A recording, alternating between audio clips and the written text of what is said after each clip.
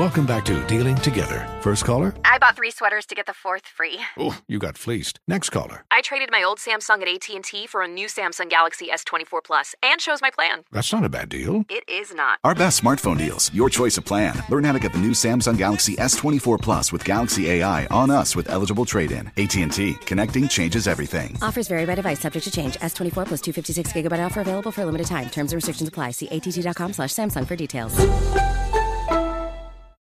Zigazoo has made me zigzag. What I mean by that is I swore I would never let my kids on social media. But now I'm setting them loose on Zigazoo. Zigazoo is a space for kids to post videos they've created and to share them with other kids just like them. Videos that are moderated by actual people. And since there are no comments or messaging, you don't have to worry about social trolling. Zigazoo, the world's largest social network for kids. Download the Zigazoo app today. We are welcoming a new show to iHeart and the DraftKings YouTube channel. It is called Point Game with John Wall and CJ Toledano. It is an insider look at the NBA and the coaches surrounding the league. Every week, the 5-time All-Star and the #1 pick in the 2010 NBA Draft, John Wall, will give his unique perspective on hot topics in the league and tell the best behind-the-scenes stories from his time in the NBA. So check out Point Game with John Wall and CJ Toledano on the iHeartRadio app, the DraftKings YouTube channel, or wherever you listen to podcasts. Are you ready to move your career forward? Make your comeback with Purdue Global and get college credit for your work, school, life, or military experiences. With these credits, you may have already completed up to 75% of your undergraduate degree. You've worked hard to get where you are. It's time to get the recognition you deserve and earn a degree you'll be proud of. One that employers will trust and respect. When you take the next step in your life and career, make it count with Purdue Global, Purdue's online university for working adults. Start your comeback at purdueglobal.edu. You don't put those inside of you, do you? This is a show about women. I mean, you do? Yes. Finally, a show about women that isn't just a thinly veiled aspirational nightmare. It's not hosted, not narrated. We're just dropping into a woman's world. I found out when my dad was gay when I was 10. We were in a convertible on the 405 freeway, listening to the B-52s. And looking back, I should have said, this is gay. This is already all gay. Listen to Finally a Show on the iHeartRadio app, Apple Podcasts, or wherever you get your podcasts.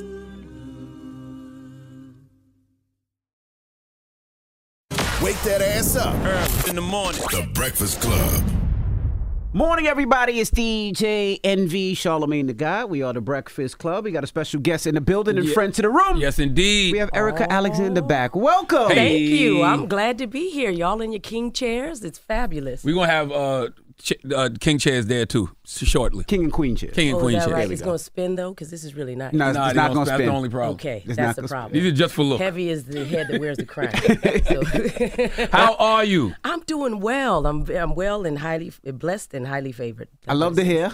Thank you. These are In-Ray locks, the great Deborah Hair Bay. She created these. You've actually seen these when I played Max. They were in black. They were yarn. This is yarn. It's just done in color. Yeah, because the more it wears, the more it looks matte, like real locks. So it was a costume. I did Max not know was that. Always a costume. I thought that was your real hair the whole time. No, it wasn't. It was a hairstyle that I'd gotten right before I'd gotten the audition, and I came in with that look, and it just worked for the character, and it became sort of synonymous with it. And then I've rocked with her for now 30 years, and she's innovated on it. These are the In-Ray locks. Did the executives fight you then? Like, you can't wear dreadlocks on TV. Well, you know, they didn't fight me because they had already fought Yvette Lee Bowser about the entire character. They had asked her to get rid of it. They didn't want Max, and she said, no, if you get rid of Max, you get rid of me, because I identify most with her because I wanted to be a lawyer. She went to Stanford. So she said, okay, I'll put her across the street. Wow. Why didn't they want the character? They felt like the cat was too big already? Or? Too strong. Oh, wow. Too black, too strong. Wow. Too strong. They said the character's too strong. Wow. Get rid of it. And she said, no, why am I doing the show then? And so that was the compromise. So that's why you always saw her coming across the street. She was supposed to live in the apartment with the girls, but wow. The bullshit in Hollywood been going on for a long time. Long time. Seems like it. Somebody need to write a book. Oh, they have. No. I thought about you the other day when Taraji was speaking about against work conditions and getting paid your worth. Yeah. And when you were here, I'm not sure it was the first time, a second time, a third time, you were comparing other shows and saying that these other shows are getting so much more money, but the ratings were pretty similar. So when you seen that, what was your thought? Well, I hate to think about it because my heart goes out to her. I love Taraji P. Henson. Mm-hmm. She is right. Here I am crying. Mm-hmm. I'm crying because I hate to see black people in pain, anyone in pain, but especially black people, because there is a systemic paradigm, a template that's placed upon us, and it acts upon you whether you know it or not. People try to equate it with, say, the contracts that athletes get, and that's the wrong thing to compare it to. People don't understand how it works, so they make all these assumptions. You negotiated that. You shouldn't have taken that.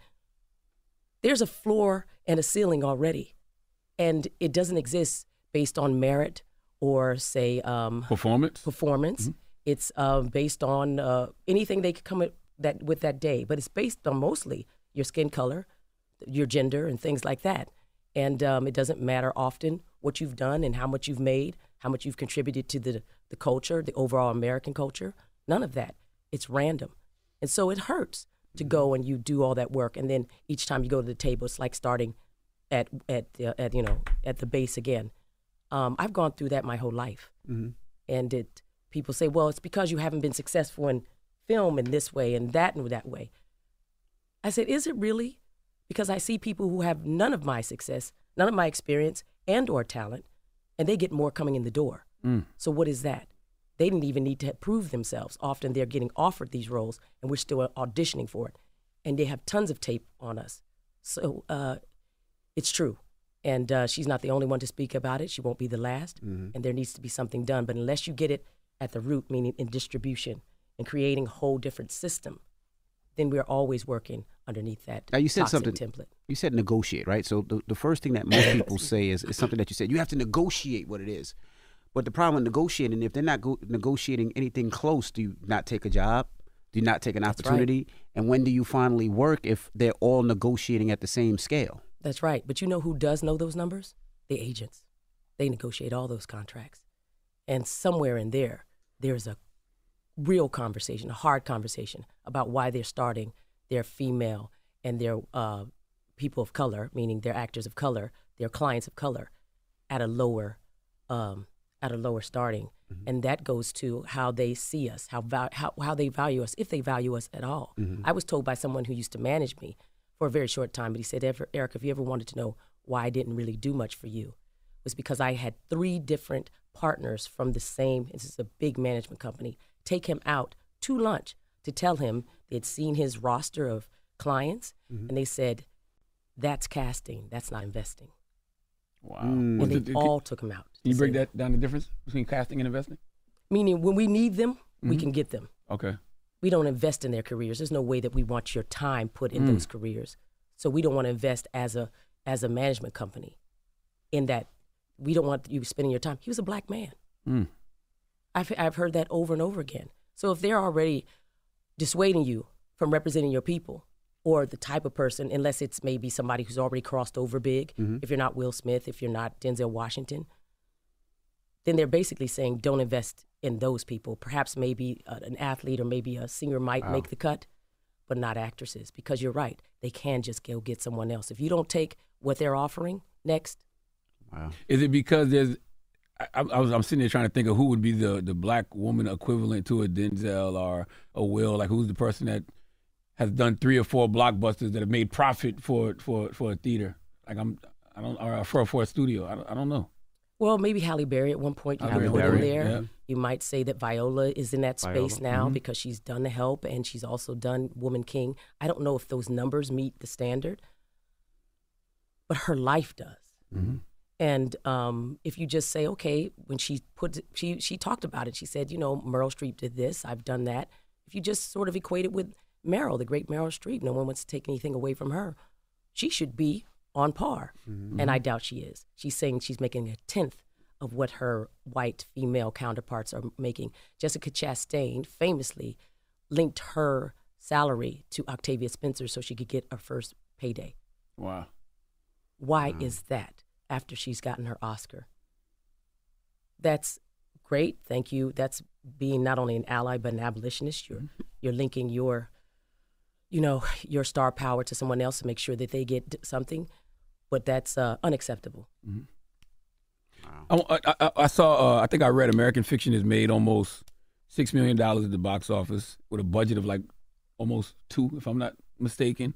It's the budget was more. I think it was over $5 million. It was over $5 million? Yes. Okay, but it is very critically acclaimed. But then I see like Book of Clarence had a budget of like $40 million, but they've only made $3 million at the box office. Color Purple had a budget of $140 million. They made close to $60 million. So what do you feel the route to go is when you're making black cinema? Well, first of all, we shouldn't call it black cinema. Mm-hmm. We should call it cinema. Mm-hmm. They've done that to television. When they started saying that we were on a black show, suddenly those marketing dollars went down here. When you're on the Jeffersons, when you're on even Sanford and Son or What's Happening, those were shows on NBC and ABC. They were sandwiched right between MASH and other shows. Mm-hmm. And I think that was a paradigm shift that actually harmed us. We're always using the oppressor's language to define us. And black music, what's that? All this music is ours. But it starts to categorize us and put, it's redlining. If you can't get past that, and they're already saying it's a black show, they don't say it's a Chinese show. I don't see nobody saying it's black basketball or black football. Mm-hmm. Show me white football then. No, that's football. Soccer. Right. Saying, well, he's trying to say white football, white football is soccer. That's white football. There you go. Don't tell that to all those, there was countries of color that played so well. Mm-hmm. But that's what we're talking about, and that goes down to the myth that we don't translate well overseas. But they don't say that about the music. You couldn't put a black, they would expect you on some sneakers to link that with a black player because they're seen as the best. But no, we won't buy your stories. So then they did in 12 Years Slave. They in other countries, they put Brad Pitt right center and big and minimized the lead character. Mm-hmm. And Brad Pitt was furious when he saw it. And he said, absolutely not, you're not going to do that. But they've been doing that for decades. And so that's a problem. We shouldn't call it black cinema. We should call it cinema. And we should also know that those marketing dollars and the promotion is not the same. And when we were on Living Single, unfortunately, we were mostly sent to cities of color, D.C., Atlanta. And we said, look, can we go to Peoria? Could we go to, we have fans all over, but they didn't want to spend the money. So then therefore, they're limiting their own bottom line. Why are they doing that? Because was the Cosby Show a black show or was it a television show? Mm-hmm.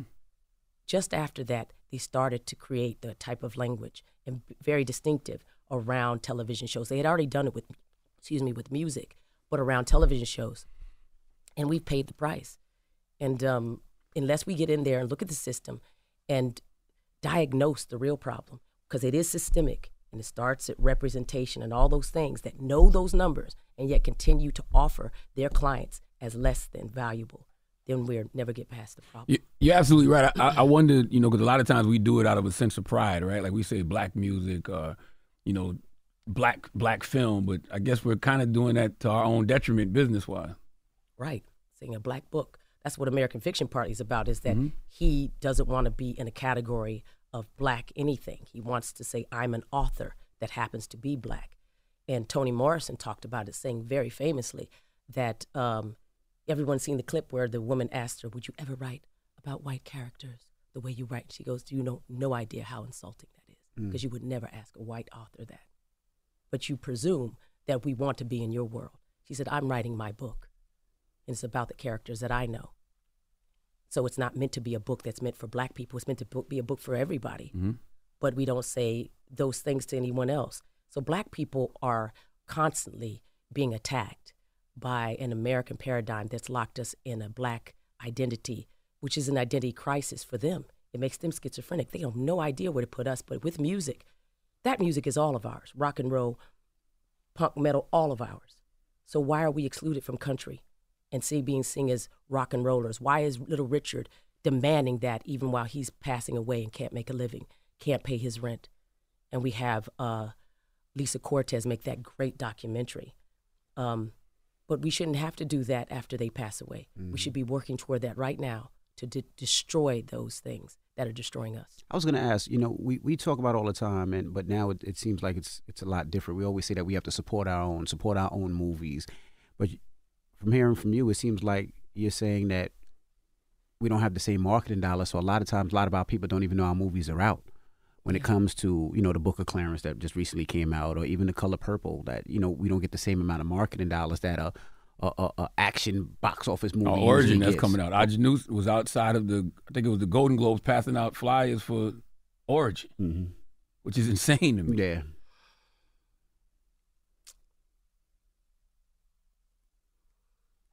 Well, what are you going to say? So I was asking, so it doesn't necessarily mean that we're not supporting. It's a lot of times we're not aware of some of the stuff that's actually happened. That's what it seems like that you're saying, that it's not the fact that we don't want to support or we can't support. It's the fact that, we're saying that we don't hear about it. We don't have the same promotion. We don't know. It's not on our mind every 10 minutes like some of these other movies are, Often that could be the case, but it's also not the level of sophistication that we deserve.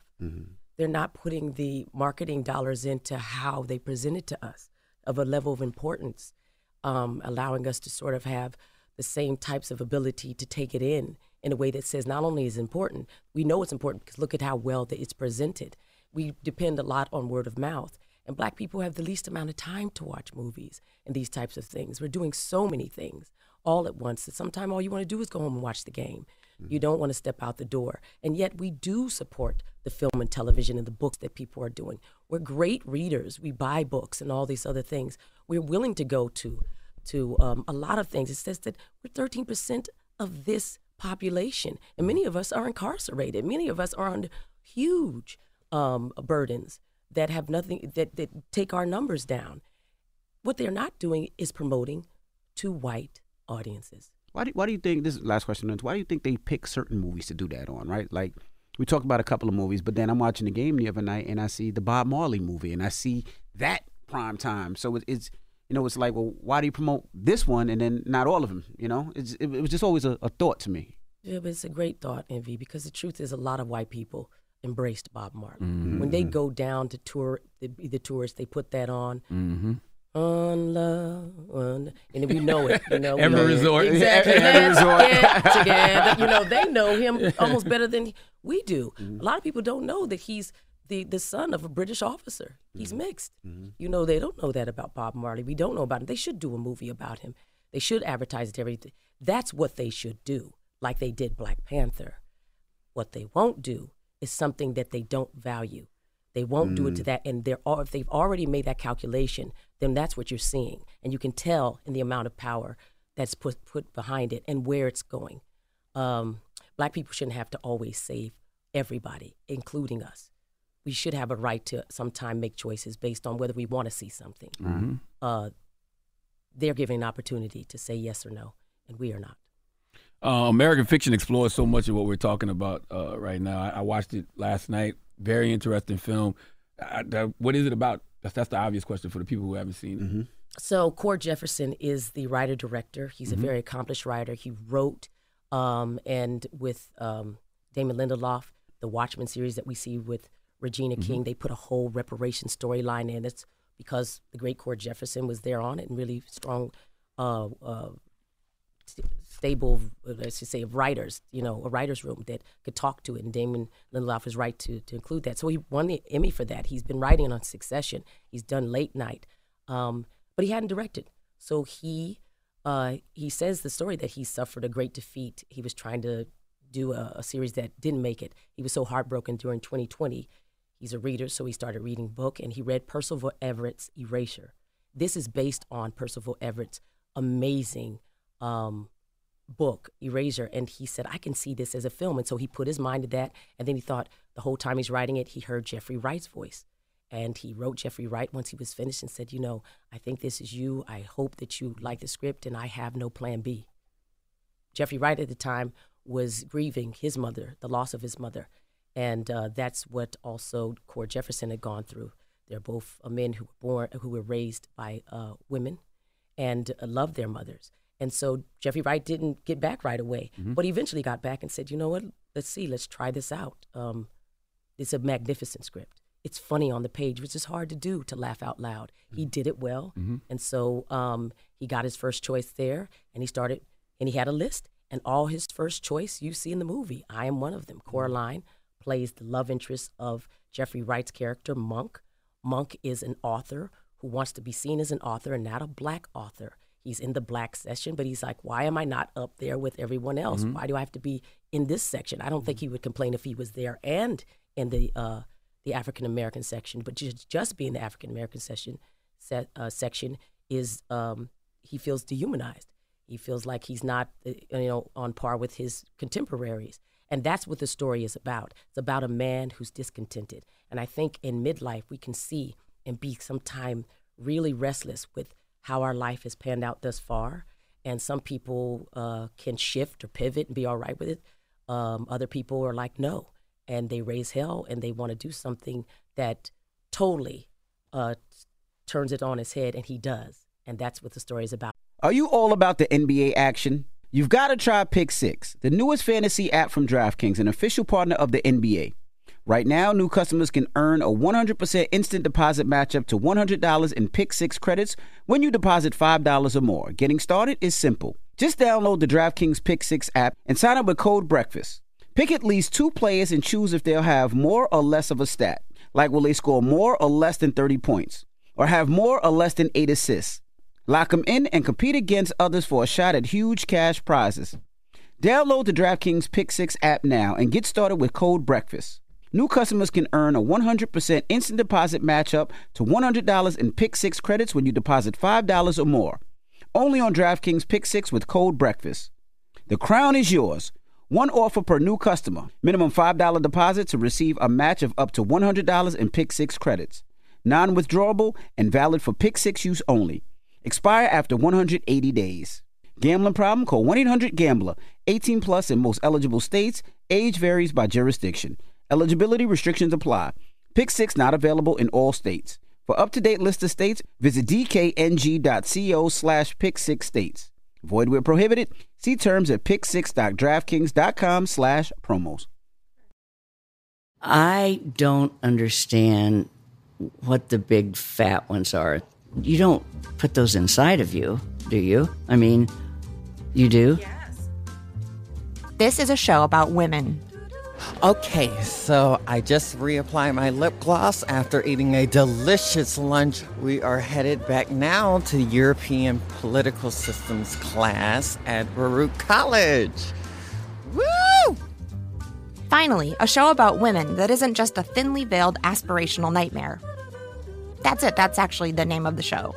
It's not hosted, not narrated. We're just dropping into a woman's world. It's like reality TV on the radio. I found out when my dad was gay when I was 10. We were in a convertible on the 405 freeway, listening to the B-52s. And looking back, I should have said, this is gay. This is already all gay. Listen to Finally a Show on the iHeartRadio app, Apple Podcasts, or wherever you get your podcasts.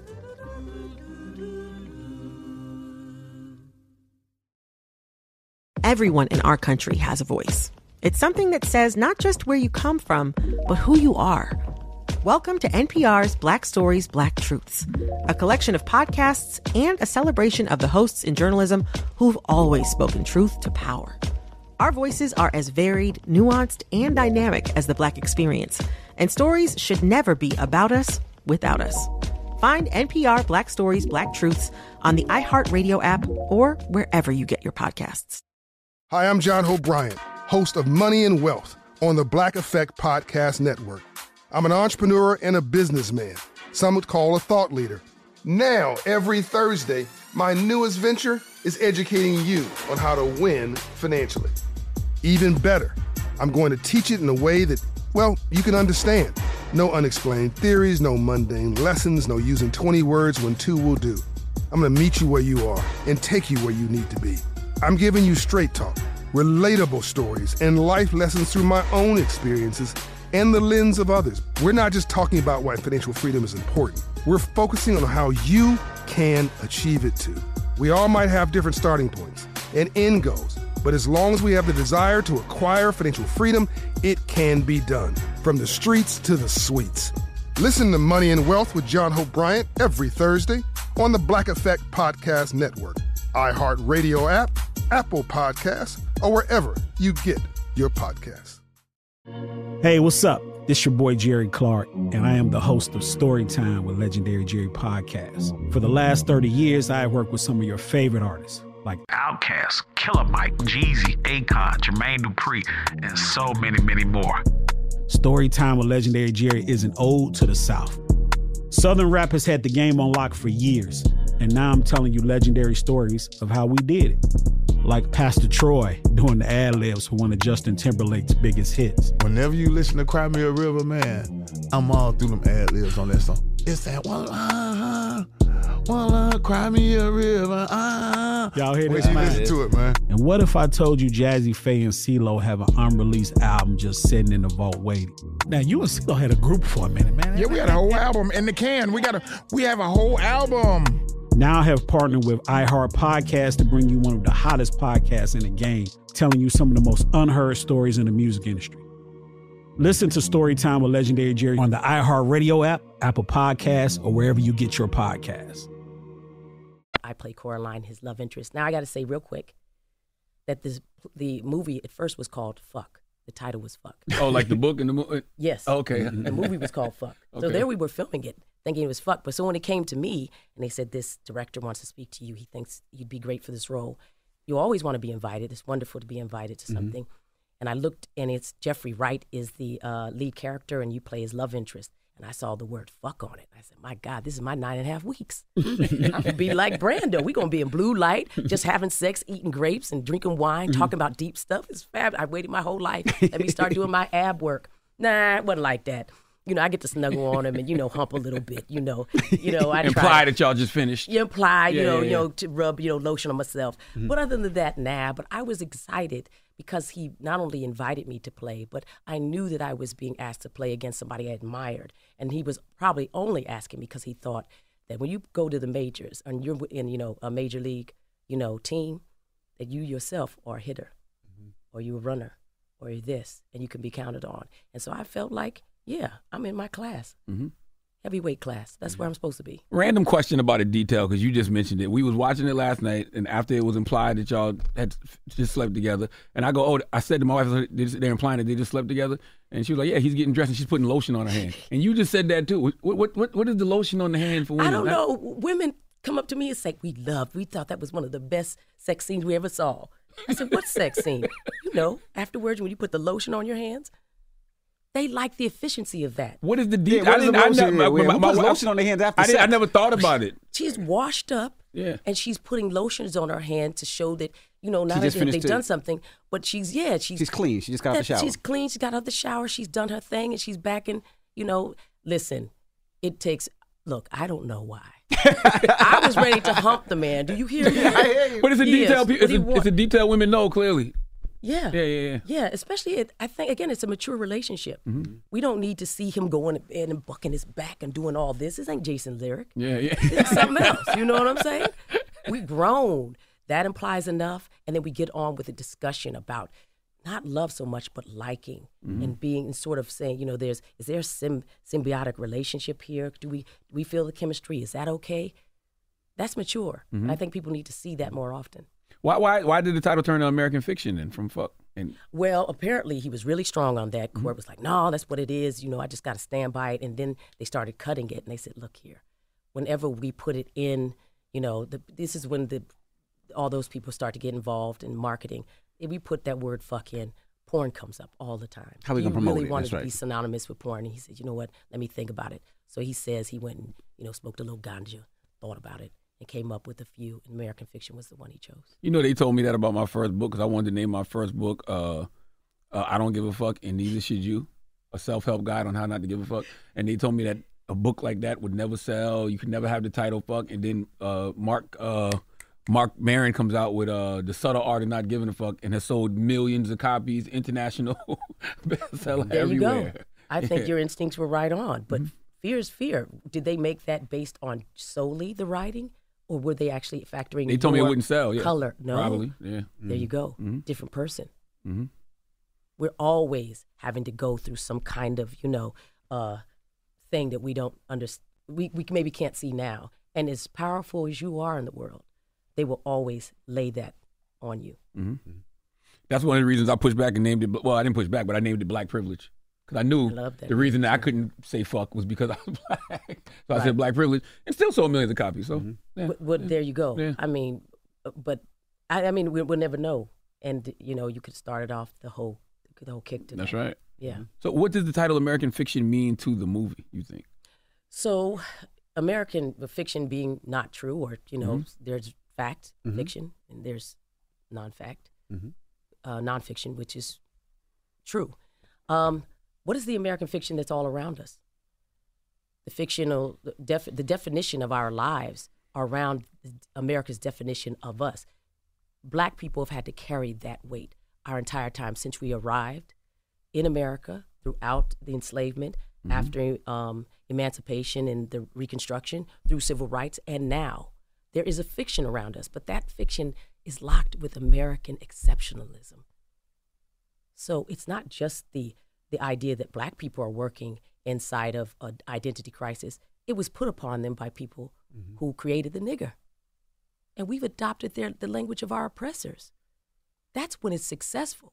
That's when you know it works. I don't know any other people that have done that as successfully. Do you know a lot of Latinos who go around calling themselves wetbacks for fun?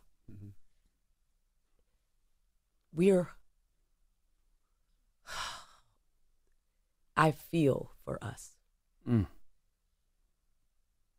Because I see the strength in sort of trying to take that word and reframe it.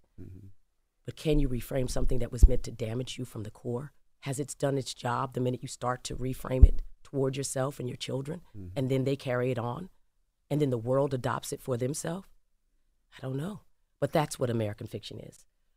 Jeffrey Wright is playing a man who's saying that I am not that version. They're telling him that you're not writing books that are Black enough. But who are they to say that he's not Black enough? He's Black. He's an author. That's his book. That's Black enough. They didn't say that about our music. They just put Elvis up and he started shaking them legs. Yeah, you're right. Right. So that's what attracted you to this film, how strong and how powerful it is. Absolutely. In the writing. Cord Jefferson is a modern master, and he's made for this moment. His road to being here was through being a journalist. He was a White House journalist. So he didn't get here just overnight. And I think that helped him. I think that he had different voices in his head every time he was creating something. And he said he didn't want to do journalism anymore because they had him on the race beat. You want to write about Trayvon Martin, you want to write about this, He's like, I'm a full person. I can write about more than racism. I know it's very important, but I have other things to say. So a lot of people have said that they've been forced into a position of having to carry that weight. And they're happy to, but they don't want to always have to speak to it. Can't we have something that we just, talk about? There's tons of movies where they're not doing any of that. And, at one time I was married to a writer, and he's the first African-American to write a movie that made over $100 million. He wrote Eraser. Wow. Right. You sometimes just want to write Eraser, but that's not, if you come at all from a racial paradigm, conversation, they will always try to put that on you, even when you're trying to talk about something else. You said something that made me think about the N-word. Like, I always tell myself I'm going to stop using that word because I never use it as a term of endearment. I use it as the oppressor would. Yes. I do. Yes. So that's one of the reasons. Like, I don't feel the need to hold on to that. I think we've forgotten who we are, and I think when we remember, we understand that maybe we've been brought across the ocean to make this case, to live these lives, so we can create a better tomorrow, today. We're having conversations about voting. We're having conversations about the next election. And I always remember that Black women are the Marines on the front line, but they don't want to always have to be. That's where men are supposed to be. They're supposed to see the clear and present danger and stop the wolf at the door from hurting the most vulnerable people. That's what it is. Black people are tired of that. Like, I don't know if I'm going to do it. I said, what's your choice? Coulda, shoulda, woulda, work toward that. But right now, you can see there's a danger at the door. That wolf, stop them. You're a warrior, you're a king. You're supposed to do that. That's what we have to do right now.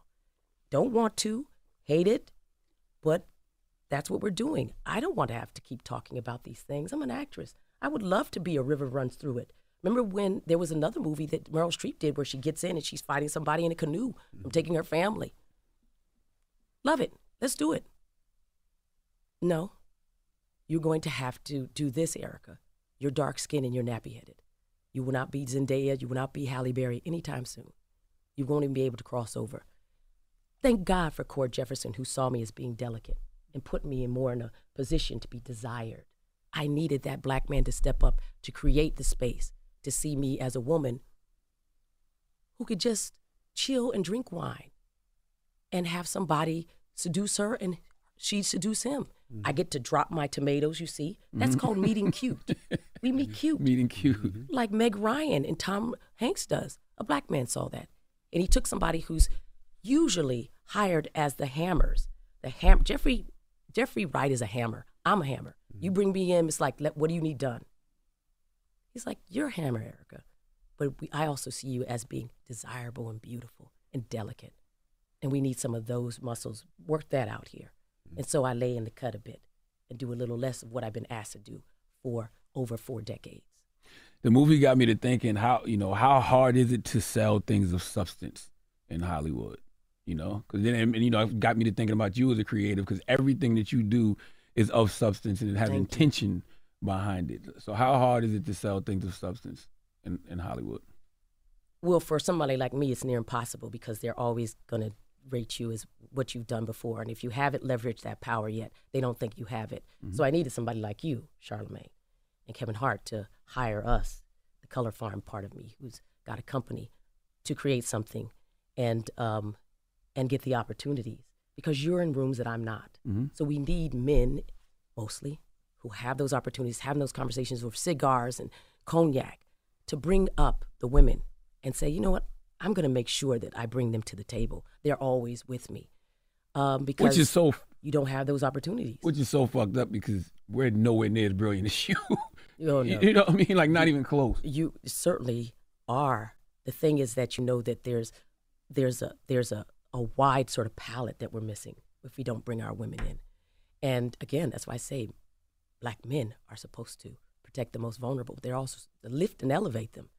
And if done well, we can change the world. Look at what 13% have done thus far. We are the world. Mm-hmm. We had white culture, European culture impressed upon us. The world chooses our culture as their own. That's phenomenal. That's great power. And there used to be a time where black men wanted to be cool like them, and then became kind of dark and kind of angry, materialistic, and just grabby, and I'll do this, and selfish. What is that? Mm-hmm. We weren't doing that, James Baldwin. Malcolm X, you saw him at the door.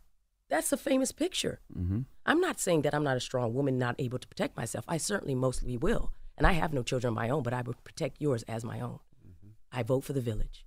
So that's what we need. We need that whole thing to come together, because I think if we start thinking and having conferences about how do we get past this, how can we stop looking at our great players die like dogs and not say anything? Mm-hmm. We have beautiful people like Whitney Houston and MJ and all these people just passing away. Those are our generals. Mm-hmm. We can't just come together when there's George Floyd and use them as props. Mm-hmm. We have to come together before to say, how not only can we protect you, how can we strengthen you? How can we give you financial management training? How can we show you how can we say that your mental health not only matters, but you can tell us when you're not winning, when you're under stress because you don't have the dress to go to that place and you're ashamed and embarrassed to admit to people what you don't have. We need that for our people in our community. And it's not just us that we're lifting everybody. That's Black, that's Latino. There's all of that. The Asians are now pushing forward. They got the Gold House. Check out what they've done with the Gold House. What is that? They say, well, they know how to support each other. We do too. Segregation, we had to support each other. That didn't die just because we got blown across the, like a diaspora in America. But what happened is we stopped talking to each other and realizing that we need to support each other no matter where we live. And so we need more of that.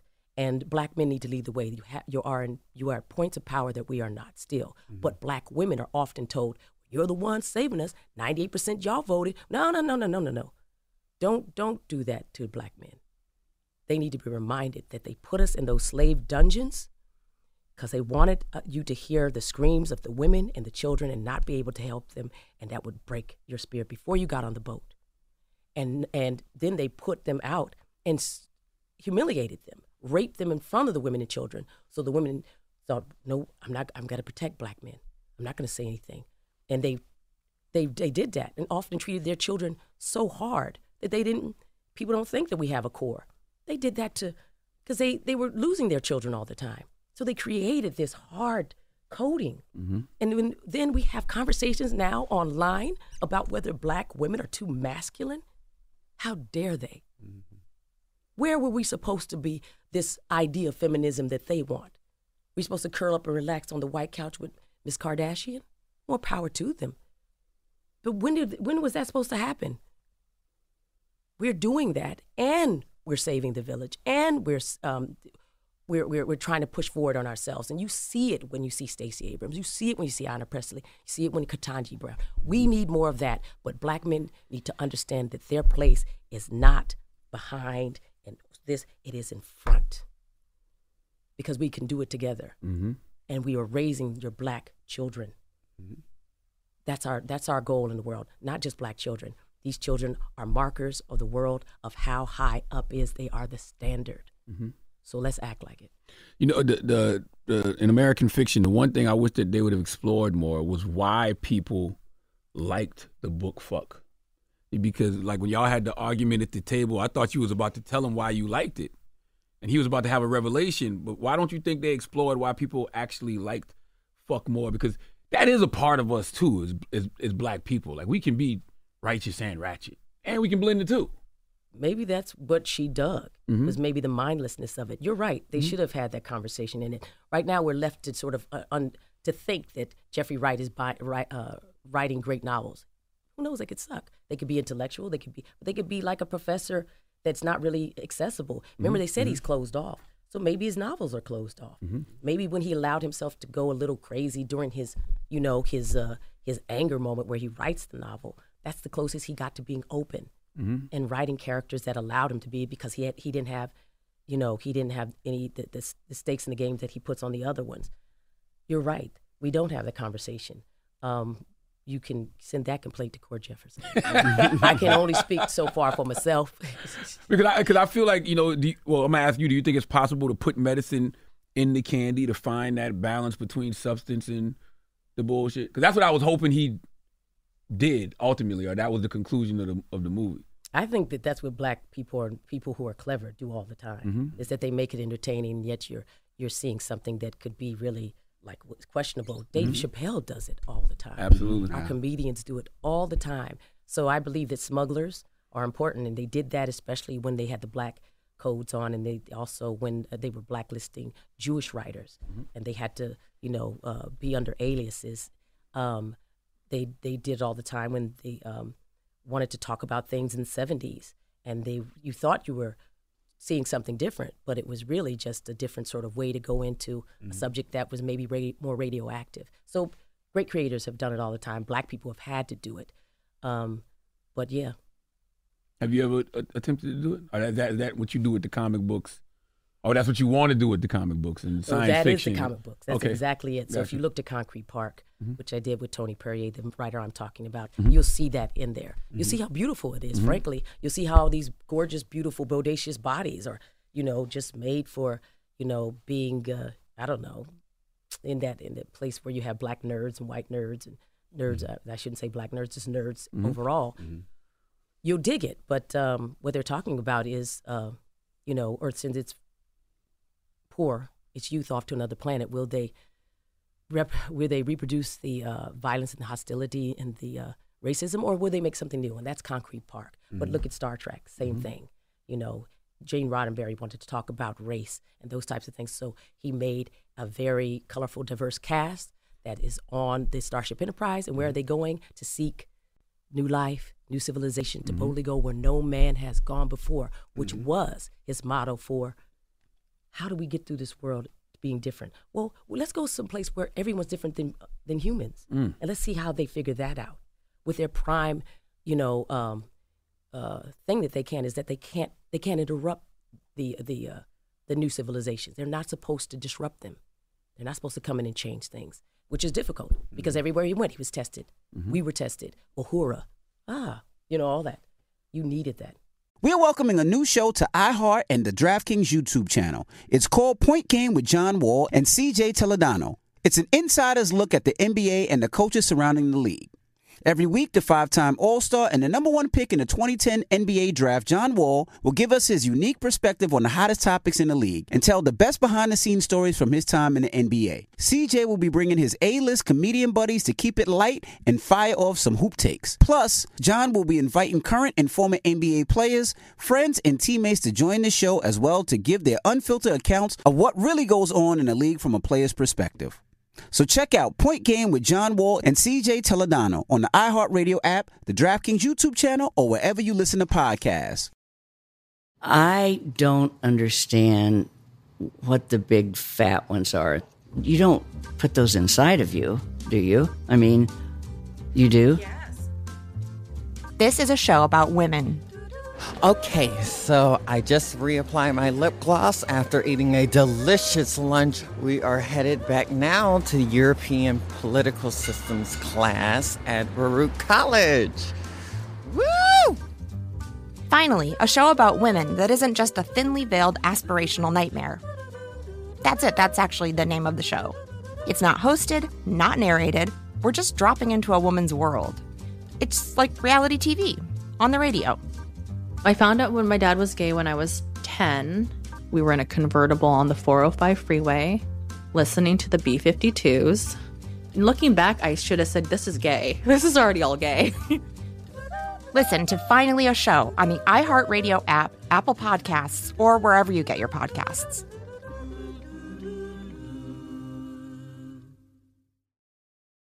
Everyone in our country has a voice. It's something that says not just where you come from, but who you are. Welcome to NPR's Black Stories, Black Truths, a collection of podcasts and a celebration of the hosts in journalism who've always spoken truth to power. Our voices are as varied, nuanced, and dynamic as the Black experience, and stories should never be about us without us. Find NPR Black Stories, Black Truths on the iHeartRadio app or wherever you get your podcasts. Hi, I'm John Hope Bryant, host of Money and Wealth on the Black Effect Podcast Network. I'm an entrepreneur and a businessman. Some would call a thought leader. Now, every Thursday, my newest venture is educating you on how to win financially. Even better, I'm going to teach it in a way that, well, you can understand. No unexplained theories, no mundane lessons, no using 20 words when 2 will do. I'm going to meet you where you are and take you where you need to be. I'm giving you straight talk, relatable stories, and life lessons through my own experiences and the lens of others. We're not just talking about why financial freedom is important. We're focusing on how you can achieve it too. We all might have different starting points and end goals, but as long as we have the desire to acquire financial freedom, it can be done. From the streets to the suites. Listen to Money and Wealth with John Hope Bryant every Thursday on the Black Effect Podcast Network, iHeartRadio app, Apple Podcasts, or wherever you get your podcasts. Hey, what's up? This your boy Jerry Clark, and I am the host of Storytime with Legendary Jerry Podcast. For the last 30 years, I have worked with some of your favorite artists, like Outkast, Killer Mike, Jeezy, Akon, Jermaine Dupri, and so many, many more. Storytime with Legendary Jerry is an ode to the South. Southern rap has had the game on lock for years, and now I'm telling you legendary stories of how we did it. Like Pastor Troy doing the ad-libs for one of Justin Timberlake's biggest hits. Whenever you listen to Cry Me a River, man, I'm all through them ad-libs on that song. It's that one line, cry me a river, Y'all hear this? When you listen to it, man. And what if I told you Jazzy Faye and CeeLo have an unreleased album just sitting in the vault waiting? Now, you and CeeLo had a group for a minute, man. Yeah, we had a whole album in the can. We have a whole album.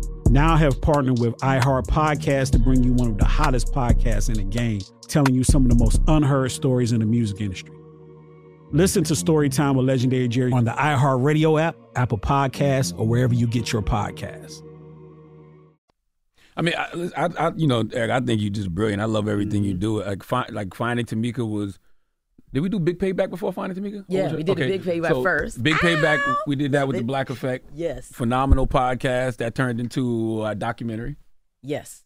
Right? And then Finding Tamika that we put out on Audible, myself and Kevin Hart. You won a Webby for Best Podcast Series documentary. Audible's Best in True Crime, and you won the DuPont Award for Excellence in Journalism. How did that make you feel? Talk about the impact of finding Tamika. Well, let's correct that. We won. Yes, absolutely. We won it together. Mm-hmm. It was a great collaboration.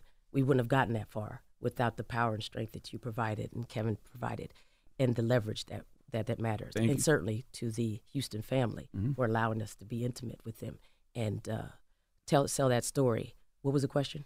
What was the impact of that? How did it make you feel? What was the impact? Yeah. It was huge. So there's a Black and Missing Foundation. They've been doing this type of work for a long time, and it helped tell their story. And they had been featured in another documentary. But it also talked about this thing that up until that point, people didn't really know what it's about, which is the white women's missing white women's syndrome. Why do we do that? We're talking about that now, the fiction that everybody, if you get missing, everyone's going to come to find you. No, but they're not. And they're really going to not come to find you if you're dark-skinned and all that other stuff and live in a certain area. They're not going to find you. They're not even going to find you if you're cute, because Tamika was beautiful. Absolutely. In lighter color. She's had a background of being Ethiopian and mixed like that. But they will find that blonde-haired, blue-eyed girl, and our obsession with that. So the impact was even explaining a little bit what it was, but we made a neo-noir ghost story. We knew immediately because, you want to make sure that the audience knows they're invited, that we had to frame it in a way that we could build audience, that we could build awareness. That's your mandate, is to create something that the entire, because if you're not using the power well, then you're just placing it within one category. But no, we knew that we had to make it entertaining. So the neo-noir ghost story was because Tamika kept showing up as a ghost in her own story. And neo-noir is a genre that can actually encapsulate all those different things. She's the femme fatale. She's the person we're trying to find. She's the naive. I'm the naive in it, the narrator going through. She's also the detective. She's still looking to find herself in the world, and she helped them, the law enforcement, find her through strangers who came and said, Tamika visited me, and she's here. And it found her. So I said, what can do that? Noir.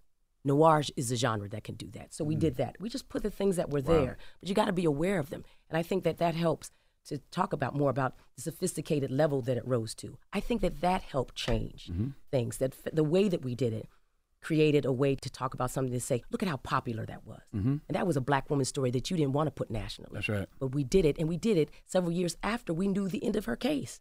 So we didn't even need the mystery of that. We just were looking for her. Who is she in all of this? Because we know that Black girls and women don't have to go missing for us not to see them. So we looked for her. That was important. I think that changed things. But also the fact that Black women and men could go missing, and now there's an awareness about the lack of support that comes to them. Now we can talk about it mainstream. And people, when we were in that room at the DuPont Columbia Awards, what are they called? That manage the radio stations. Program directors? Program directors came up and said, I did that, and now I won't. They passed on those emails. Wow. That's what it's changing. It needs to change behavior. Also, White House. The White House started looking at different designation. We went to the White House with Rebecca and the Black and Missing Foundation, and they started looking at how they're designated as runaways too often, actually most of the time.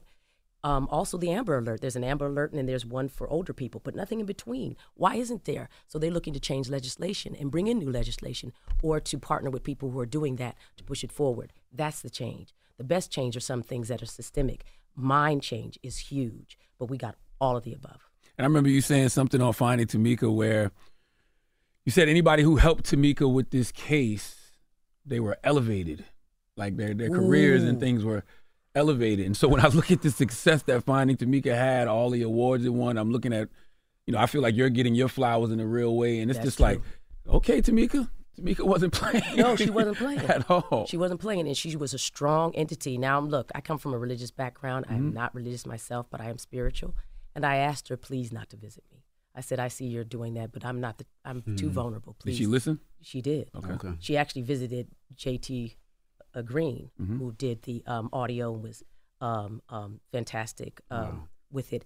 And she said they now would say that she came behind me and put her hands on my shoulders, and I could feel her there. I said, "Are you freaking kidding me? I hope she don't do that to me. I don't need that." You know what I mean? So that it's a beautiful thing. But yes, elevated. Mm-hmm. Yes, I can say that this has been a magnificent years, but also it's because I'm doing something that people believe in me. They're asking me to come because they think I have something to offer, but they also are not coming to the door questioning whether I can do it or not. You didn't question that. Mm-hmm. You just called me and say, "Queen, you want to do a reparations podcast?" Mm-hmm. And I said, "Okay." I mean, mm-hmm. And then you said, "Remember that other thing? I got a deal. Mm-hmm. We do it over here." It's done. Mm-hmm. I can do the hard work of thinking about how to get it done. But you've done the hardest work of building your career so I can get it done. Mm-hmm. And then allowing us to do it and giving us the freedom not to make mistakes, but to blossom. Mm-hmm. And I think that when you have that kind of support in your life, it's like an athlete saying, "Run. You can run now. You've trained enough. Wow. Run. I can win if I can run." Do awards matter to you?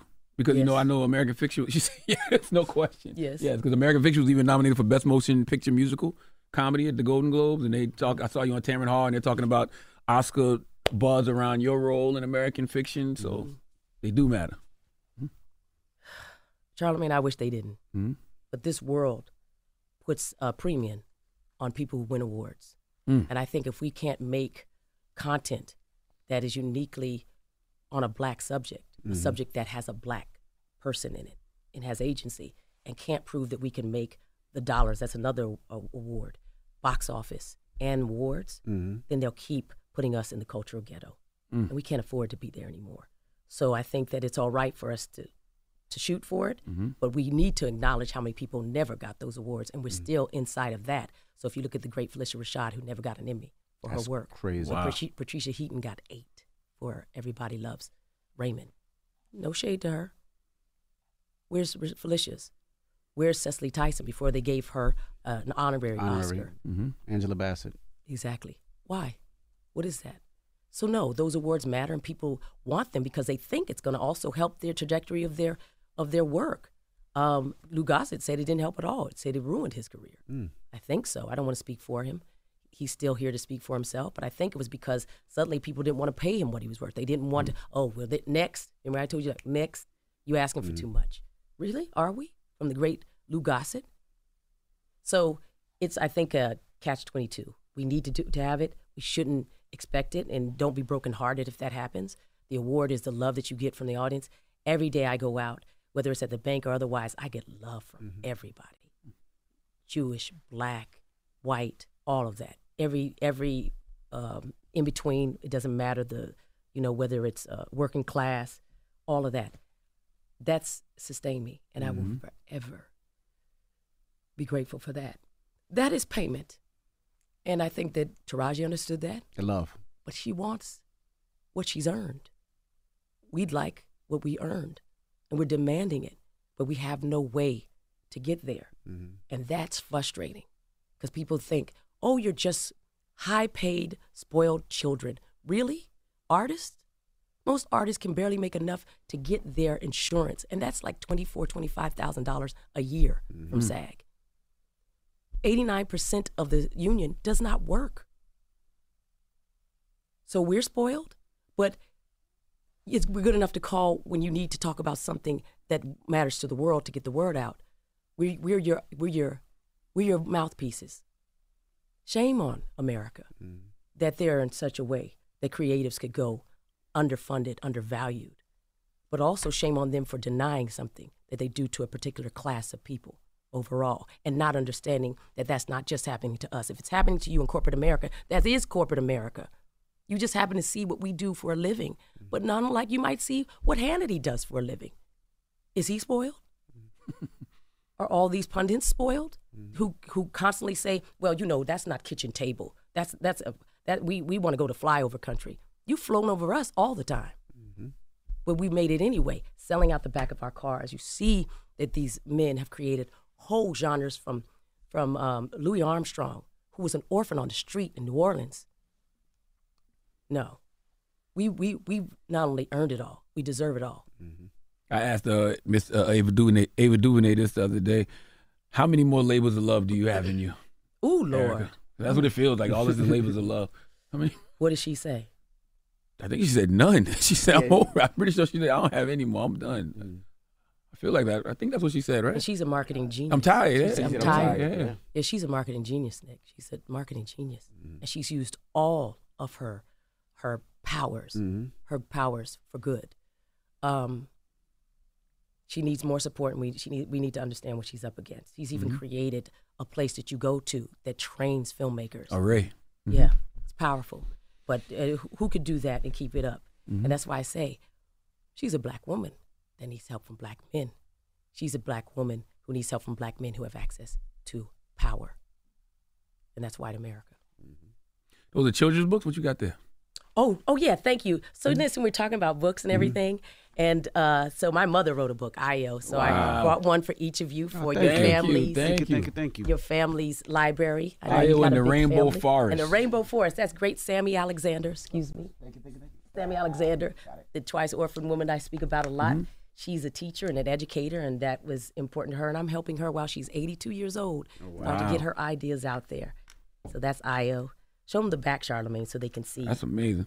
That that Jacob, what is the illustrator's name right now? Jacob Duncan. Yeah, Jacob Duncan did from North Carolina. Nice young illustrator did that. And then also Grandma's Hand. This is a friend. This is the Bill Withers family. And so he's passed away, but Grandma's Hand, Grandma's Hands, he's done a book, and after he's passed away about it, and so I make sure it gets into as many hands as possible, and we build our libraries. That way you guys are both great builders of families and communities, so I wanted to make sure you had that. Thank Plus, you. I got to plug my mama's book. There you go. Oh, I got maybe two more questions, but really one more. Nikki Haley said America isn't a racist country, right? Do you think the decision makers in Hollywood believe that? I don't know who she was talking to. You know what? No, you know what? They act like there isn't racism, but that's what keeps it going, is that people want to act like, and these are people often that have been the most persecuted people on the earth.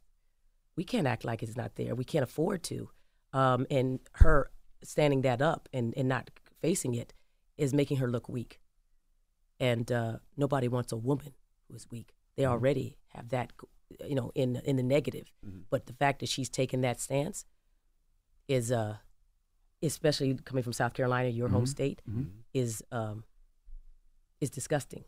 She should know better. Also, she's an East Indian woman, an American, yes.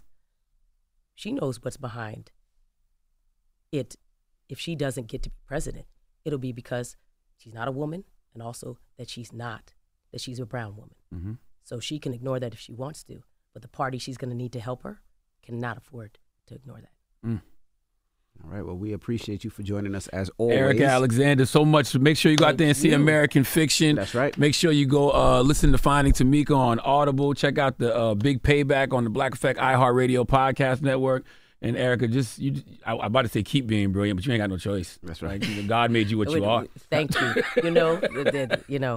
God willing, the creek don't rise, and with help, collaboration, all is possible. So thank you, Charlemagne. Absolutely. Thank you, DJ Envy. Thank you. For all that you're doing for the culture and all that you mean to us, and for giving me this platform this morning. Well, thank you for joining us. We appreciate you. Erika Alexander, ladies and gentlemen, it's The Breakfast Club. Good morning. Wake that ass up early in the morning. The Breakfast Club.